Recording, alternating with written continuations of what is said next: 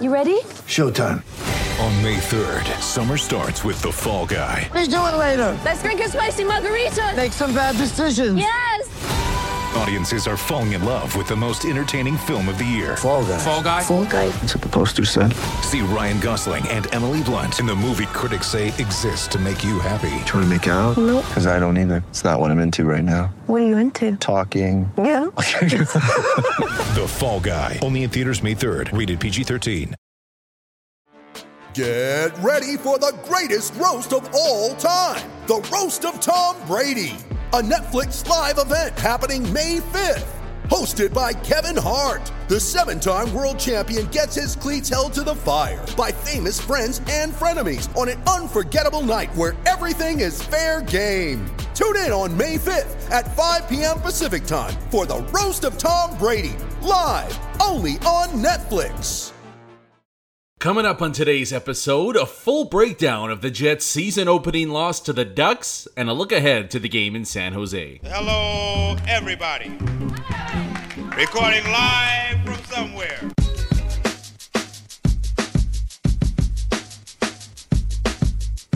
What's good and welcome to another episode of Skates and Plates on the Hockey Podcast Network. I'm your host, Brandon Rowicki. You can follow me on Twitter at Brandon_Rowicki or the podcast at Skates Plates Pod. Well, damn it.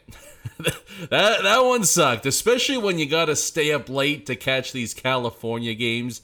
It's like torture. I mean, I'd rather get waterboarded than watch another 9 p.m. start time during the week. So either way, that wasn't the ideal start to the season that the Jets were looking for. Instead, a very disappointing 4-1 loss to the Anaheim Ducks, seeing a ton of overreaction all over the place, which I actually love. I mean, I love the passion. It's great. It's hard not to overreact after one game because that's all we've seen so far, but we'll break it all down here and then we'll figure out what was just maybe a blip on the radar or if there is anything that maybe we should be concerned about after just one game of 82 for the Winnipeg Jets. Now, despite the loss and despite the early 2-goal deficit, I actually thought the Jets were pretty damn good 5-on-5. That was the big question mark, I guess, going into the season as far as could this team legitimately revamp the way that they play and be more sound, more structured in essentially all three phases of the ice? And hey, early returns on that, even with it being against a likely to be bad Anaheim Ducks team, the Jets controlled play 5-on-5. And that's something they've struggled to do for a number of seasons now. So, hey, bad opponent, first game of the year, to me, it doesn't matter. The Jets were able to at least turn the tide a little bit when it came to that department. And how did they do it? I mean, I think it was pretty similar to the way that Paul Maurice coached Jets teams in the past have had success at even strength. And that's being aggressive all over the ice, with or without the puck. I think maybe the most noticeable part of that was, and this was something everybody was hoping would take place, but the play of the new look defense core. I mean, all three pairings I thought were aggressive in either jumping up into the play, trying to get into the rush, maybe even being that first guy driving to the net on a 3-on-2 or a 3-on-3. And then when Anaheim had the puck, we saw pinches in the pinches in the offensive zone. We saw players jump up in the neutral zone as well. It might take a while for this to gel completely, just with all the moving pieces that are in the Jets lineup right now, but at least the early returns on, can this team play better and perform better 5-on-5? I think, despite the loss and despite being outscored even 5-on-5 in the game, I think you have to say overwhelmingly that was a good first step. So we'll keep an eye on that as the Jets move forward in their season, but when you're trying to find positives out of a loss, being good 5-on-5 for a Jets team without their number one center, I think that's a pretty good start in that department at least. Now, mention Mark Scheifele not being in the lineup for this one. What were the ripple effects of that? What did the lineup look like, and how did each line perform up front for the Jets? Well, let's start with the top line. Paul Stastny obviously getting the call up to play beside Blake Wheeler and Kyle Connor. I thought a bit of a mixed bag.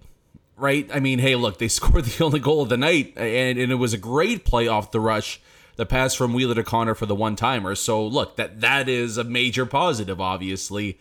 But defensively, there were major concerns. And I guess the nice way to say this is that Blake Wheeler did not have his best game as a Winnipeg Jet. I mean, it was evident to everybody that watched, and I mean, he was one of the trending topics after the game was just the play of the captain, because he wasn't good. He had an awful game. You know, there's no way to sugarcoat it. Blake Wheeler was pretty brutal against the Anaheim Ducks despite setting up the Kyle Connor goal. I mean, there were a number of different turnovers, missed passes. I mean, the decision-making on the power play was questionable as well. This is the overreaction part of losing the season opener that is always tough to jump on, right? Because, look, we all know Blake Wheeler is on the downswing of his career, and there's the regression and everything that goes along with it. But there is the chance that, you know, as a vet and somebody that didn't play a ton of preseason action, that you kind of need a game or two to shake off the cobwebs and get back into the flow of things. So I'm not going to jump off the ledge just yet when it comes to Blake Wheeler, but, you know, as it is with forwards making big money in their mid to late 30s, it's something we have to keep an eye on. But there's no doubt he was not great in game one. But then again, he was not great in the first 10, 15 games to kick off last season. And then the end of the year was much, much more what we've been accustomed to seeing out of Blake Wheeler. So might be a slow starter, might be the beginning of the end. We don't know just yet. I'm not going to make a decision one way or the other, but obviously let's hope Blake Wheeler has a little bit better performances as we move forward here. The second line to me was probably the best line of the night for the Jets. Copp, Dubois, and Ehlers. I wonder how many nights we're going to say that this year, to be honest, even when Mark Scheifele does return to the lineup. I mean, Nick Ehlers, as usual, was his dangerous self all over the ice. I mean, he was toying with the Ducks at points, and he made the young kid Drysdale look pretty foolish on a 4-on-4 play inside Anaheim zone. But despite not scoring, I thought Ehlers was consistently the team's most dangerous player. He looks great, no reason to be concerned whatsoever there. I thought Andrew Copp was pretty damn good as well. And, you know, I saw some people upset with Pierre-Luc Dubois' game, but I thought he was fine. I didn't really see any issues with his play in the game. Maybe you would like to see him be a bit more aggressive. You know, I wouldn't mind seeing Dubois, and we saw this a bit in the preseason, to be fair, but I wouldn't mind seeing this in the regular season to take a page out of Andrew Copp's book and drive hard to the net, even if you do potentially get a goalie interference penalty like Andrew Copp got on the play in the third period there. To me, that's what's going to make Pierre-Luc Dubois the best version of himself this season, is being aggressive and using his speed and his size to get into those dangerous areas right in front of the net. That would be maybe my only issue with his play in the game was, you know, maybe a somewhat lack of aggressiveness. But all in all, a pretty impressive performance from that line. So good opening returns there. Now, the third line, interestingly enough, was maybe the one that Jets fans were keen to keep most of their focus on all game. And that's because it was Cole Perfetti making his NHL debut. Pardon the puberty there. Cole Perfetti making his NHL debut, skating on a line with Adam Lowry and Jansen Harkins. Now, Lowry and Harkins, I thought were good in the game, but we don't really care about that right now. We want to talk about Cole Perfetti's debut. And again, let's not, the same way I hesitate to overreact on Blake Wheeler's poor game, I don't want to overreact too much on what I thought was a damn good debut for the kid. I thought, look, I think Cole Perfetti's ready. I think he is an NHL player right now. Now, is he a top 6 or a top 9 guy? Well, maybe we'll have some games to make a decision on that, but he didn't look overwhelmed whatsoever by either the speed or the physicality of the game. And that's always important with these young kids that come in, right? I mean, they have the skill and they can make plays with the puck when they have time and space to work with. But what are they doing out there? Whether they have the puck or they don't have the puck, how are they flowing with the game? How are they moving with the speed and the size of NHL players for the first time in their lives? And I didn't think Cole Perfetti looked out of place whatsoever. I mean, I noticed he actually won a puck battle or was able to shield the puck from Ryan Getzlaf, who put his body into him. And Getzlaf isn't fleet of foot and he's not the player he once was, but he's still a pretty solid physical presence, and it was really neat to see Cole Perfetti not push him away, but at least keep and maintain the puck while going up against a longtime NHLer like that. There was another play against an Anaheim defenseman later on in the game where Cole Perfetti did a good job of maintaining control of the puck and trying to set up a play. He was at least created a couple dangerous chances, had a nice one on the rush, just had his shot deflected at the last second there. I'm not going to say he's no doubt about a top 6 guy for the rest of the season, but he's definitely one of this organization's 12 best forwards. Now, the debate's going to be what's best for his development and growth this year. Is it playing third or fourth line minutes in the NHL, or is it playing 20 plus minutes a night, first line power play, all the responsibilities down at the AHL level? To me, that's a question we can circle back on in a couple of games, because I think Cole Perfetti has earned a chance to play a little bit more in the lineup right now. It's going to depend on how many minutes he gets, but I think it's very, very positive that at, 20 years old now, just turned 20, Cole Perfetti is an NHL player right now. The sky's the limit for him. He's going to be a top 6 guy, if not by the end of this season, definitely next season. But the fact that he could play on the third line right now, that is awesome. And that's a great, great optimistic start for his second pro season. So great job by Cole Perfetti in the loss to Anaheim. The fourth line, I thought the fourth line was fine, right? I mean, they didn't give up a whole lot, and that's the main thing that you're going to ask out of this fourth line this season. But I didn't think they generated a whole lot either. So all in all, solid to okay performance from the fourth line there. We'll get to the new look defense pairs and who stood out and maybe who had an off night in just a second. But do want to mention quickly a shout out to our friends over at DraftKings. The NHL season is underway, and another week of the NFL season means another shot for you to win big with DraftKings. The new deal, you bet just $1 on any NFL game, and you win $100 in free bets if either team scores a point. Not win, lose, touchdown, field goal. 1 point gets you $100 in free bets. Now, if Sportsbook isn't available in your state or province just yet, remember, huge cash prizes all season long with DraftKings daily fantasy sports contests. Download the DraftKings Sportsbook app now, use promo code THPN, throw down $1 on any NFL game, and win $100 in free bets if either team scores a point. That's promo code THPN this week at DraftKings Sportsbook, an official sports betting partner of the NFL. Must be 21 or older, New Jersey, Indiana, or Pennsylvania only, new customers only, minimum $5 deposit and $1 wager required, one per customer. Restrictions apply. See DraftKings.com/sportsbook for details. Gambling problem? Call 1-800-GAMBLER. Alright, so the decor. First time we get to see the new look pairs in regular season action.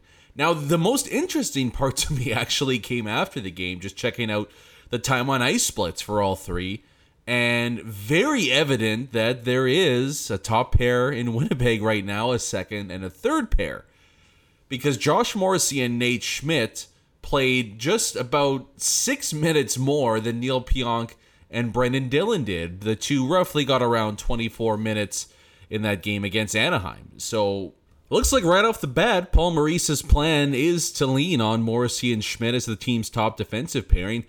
I still maintain that I think Pionk Dillon is this team's best defensive pairing right now. Having said that, though, they both played good in the opener, and Morrissey and Schmidt, I mean, by the analytics, were pretty damn sterling. I mean, they were by far the team's leaders in terms of shots for and chances for and everything like that, taking quality and quantity into account. They were really good by that measure. You know, I think it's been pretty evident over the last 2 years that Josh Morrissey needs a puck mover beside him, a guy that can be the primary, whether it's distributing the puck or just carrying it up the ice. He needs somebody like that beside him to have success. And Nate Schmidt delivered in spades doing that. I think, and it wasn't even that Josh Morrissey, just passed the puck over to Schmidt and watched him do all the work. He was more than capable of moving the puck up the ice himself as well. But it's just that having that option, having the fallback beside him in Nate Schmidt is going to go a long way, I think, at least in getting Josh Morrissey back to the player that he was a couple of seasons ago. So I think all in all, those two performed really, really well. That might have been, maybe the most promising development of the night for the team outside of Cole Perfetti's debut, is that Schmidt and Morrissey passed the early test, so that was great to see. I thought Dylan and Pionk were good as well, maybe outside the second goal. A bit of a messy coverage right out in front of Connor Hellebuyck. But other than that, I think they performed about as well as, and about as how we all expected them to. And Dylan himself in particular. I mean, the physicality was obviously there, right? With the 2 monster hits, one on Delorier, one on some other duck that I haven't heard of before. But again, he's not afraid whatsoever to jump into the play and make aggressive moves with the puck. And I'm impressed by his offensive instincts there. And Neil Pionk, I mean, he might be one of the league's best defensemen defending on the rush. There were a couple of really, really noticeable plays from him where a duck is trying to gain the zone, trying to make a move towards the net, and he makes it look like child's play, directs them into the corner, gets the puck going back the other way. I love watching Neil Pionk play, and when he's defending off the rush, that might be actually, despite his size, when he's at his best. Stanley DeMello, to me, was not as good as I would hope for. I think Logan Stanley didn't have his best game. I thought Dylan DeMello looked all right. I don't really have a ton of concern for those two, though. I think as far as third pairings go, they're still going to be amongst the best in the entire NHL, just not the best game for both of those against the Ducks. So that's how the team looked 5-on-5. 5-on-5 was okay. The game was very clearly lost, if you watched it, was lost on special teams by the Winnipeg Jets, on both sides of the equation. 0-for-5 on the power play, and I believe they gave up 2 goals and 5 chances on the penalty kill. So that right there is ball game. Now, to me here, there's a cause for concern, and then I think we can brush aside one of the 2 units. Now, the power play to me might have looked impressive if you just looked at the stat sheet and saw the amount of shots that they were throwing towards John Gibson. Now, Gibson did have to make some good saves, but a lot of those were from way far out, whether it was, Pionk at the point or slow passes to either Wheeler or Connor for one-timers on their offsides. I didn't think the Jets power play really made John Gibson work all that hard to make stops. He made a really good one on Josh Morrissey inside on the power play. But other than a chance here or there, it was kind of depressing, honestly, watching the Jets power play in action. So 0-for-5, but to me, no reason for concern. Why is that? I mean, that's not how the power play is going to look once the rest of the season moves along here. Game 2 for the Sharks, obviously Mark Scheifele is back. To me, we can't even judge the power play until Mark Scheifele enters the number 1 unit. So I really have no concern just yet. We're going to see basically a complete rejigging headed into that game in San Jose. So 0-for-5 sucks of the night, but I don't think we're going to see a whole lot of 0-for-5s for the Jets for the rest of the season. I think once Scheifele comes back and maybe we see Dubois move back to the Nikolai Ehlers power play unit, we'll see the man advantage start to rack up some goals. The penalty kill, though, is another issue. And this has been kind of a bugaboo for me with this team for a number of years now. I mean, I don't think we're going to see a great penalty kill from the Winnipeg Jets this year. But it could be good to league average. And that's, sometimes on the penalty kill, that's just fine as long as you're not in the bottom 10. But again, I don't love the passive penalty kill that the Jets have found themselves employing these past couple of seasons. For me, on the penalty kill, I'm all about aggression. I don't want to give any time and space to the opposition. I'm not necessarily looking on making life easy for Connor Hellebuyck. I don't want Connor Hellebuyck to face a shot on the penalty kill. That, to me, is always the best defense, no matter who your goalie is. I would love to see more pressure on the puck carriers, but the Jets do like to fall back a little bit, and we saw the Anaheim Ducks take advantage on a nice deflection, and then another play to ice it in the third period there. I'm just not a fan of passive penalty kills, and I do have some concerns that this lack of aggression is going to bite them in the ass sometime later on in the season when they really need a penalty kill to step up. So, I mean, special teams clearly the difference in the game last night. The penalty kill, we'll keep an eye on that. The power play, though, I think is going to be just fine moving forward. Now, I feel like I've been pretty positive breaking down the 4-1 loss for the Jets against the Ducks. Haven't focused too much on the negative here. But there is something that happened in the game that's happened time and time again, and it pisses me off, and I don't understand why it happens over and over again. And to me, it's a 100% legitimate criticism of Paul Maurice as a head coach. But looking at the time on ice, Morrissey Schmidt, 5 minutes more than Dylan and Pionk. you know what, whatever. They played really good in the game. You could make the case that they deserved a more even split, but that thing I'm all right with. But again, Nikolai Ehlers being 5th in time on ice amongst forwards, even strength last night, makes beyond 0 sense. It makes 0 sense when Mark Scheifele's in the lineup. It makes even less sense when you don't have your number one center in the lineup. I just don't get it. I mean, to me, he's the team's best player. At worst, he's the team's second best forward, right? And I just don't know how many teams in the NHL play their best or second best forward the 4th or 5th most amount of minutes each and every game. It just happened time and time again. And I don't understand why this continues to go on for the Winnipeg Jets. I just think it's hurting the club. Like, for me, Nikolai Ehlers should be a no doubt about it 20 minutes a night guy every single night, barring a blowout. And it's even tougher when you watch the game and you see that Blake Wheeler is struggling in the contest, that he's playing a minute or 2 minutes more than Nikolai Ehlers is, right? Like, that to me is the one thing that needs to change it. And maybe it will 5 or 10 games into the season. But as it stands right now, Nick Ehlers is this team's best right winger. He should be playing ahead of Blake Wheeler. He should be getting more minutes than Blake Wheeler. And I think it would help the captain to lessen the amount of time, the amount of minutes that he's getting each and every night, trying to avoid the wear and tear as the grind of the season moves along here. So I don't have a lot of faith, honestly, right now that that's going to change. Moving forward here, it's just frustrating to watch because after the season that he had last year, that should have put to bed any debate about whether or not you shelter Nikolai Ehlers. I mean, that's just a guy that you put out there the same way Sheldon Keefe throws Mitch Marner out for 22 plus minutes a night. I think Nikolai Ehlers needs to be given that recognition now, and it's only going to make the Winnipeg Jets a better hockey club. And who knows, maybe it'll happen Saturday night in San Jose. I don't have my hopes up for it, but you never know. Speaking of Saturday night in San Jose, as we wrap it up, we'll take a look ahead to the game, the next game for the Jets up against the Sharks. Another late one, but at least it's a Saturday night, so that's okay. I guess the thing that I'm going to be looking forward to here is what the lineup is. That's kind of the main thing here because I don't believe the Sharks have hit the ice just yet.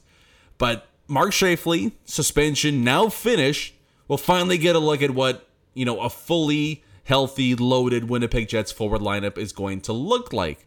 And the big question is going to be, after he looked so solid in season in his NHL debut, where Cole Perfetti is going to line up in Game 2 for the Winnipeg Jets. To me, it's a no-brainer that he gets and remains into the lineup. I don't really see a reason why you would take Cole Perfetti out of the lineup because, you know, if you look at a couple of the wingers on the fourth line, I didn't think they were bad or anything, but I'm not taking Svechnikov or Vesalainen.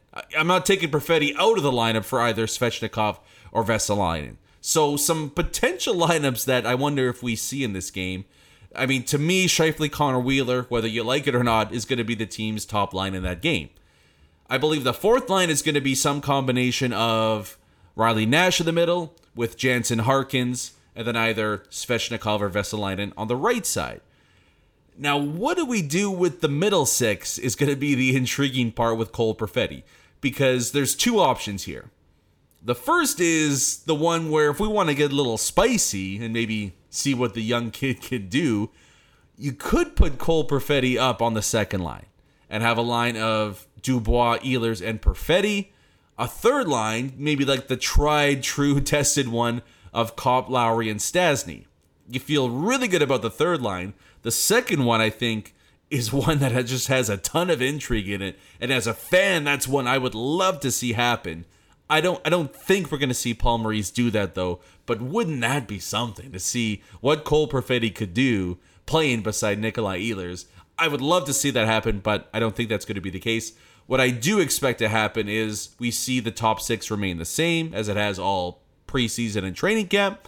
Scheifele, Connor Wheeler, Dubois, Ehlers, Kopp, and then Stastny, Lowry, and Perfetti as the team's third line. I don't even mind that either necessarily. I think Cole Perfetti would play really well off of Paul Stastny, actually. And just to have the ability, even just to have the ability on the bench, to pick Paul Stastny's brain and ask him questions. I think that's a a really neat thing and something that Cole Perfetti could use to his advantage big time this year, I'd be okay with that too, to be honest. But it's hard not to look at, Dubois, Ehlers, Perfetti and think, oh, what could be with that line? That might be the only way to wash away the pain of that loss to the Ducks, is to have Perfetti, Dubois, and Ehlers on line 2 to start game 2 against San Jose. So we'll keep an eye on that. I'm not expecting it, but it is pretty awesome that no matter what, Cole Perfetti has earned himself a spot to grab another game and maybe stake another claim to grabbing a full-time spot on the NHL roster for the rest of the season.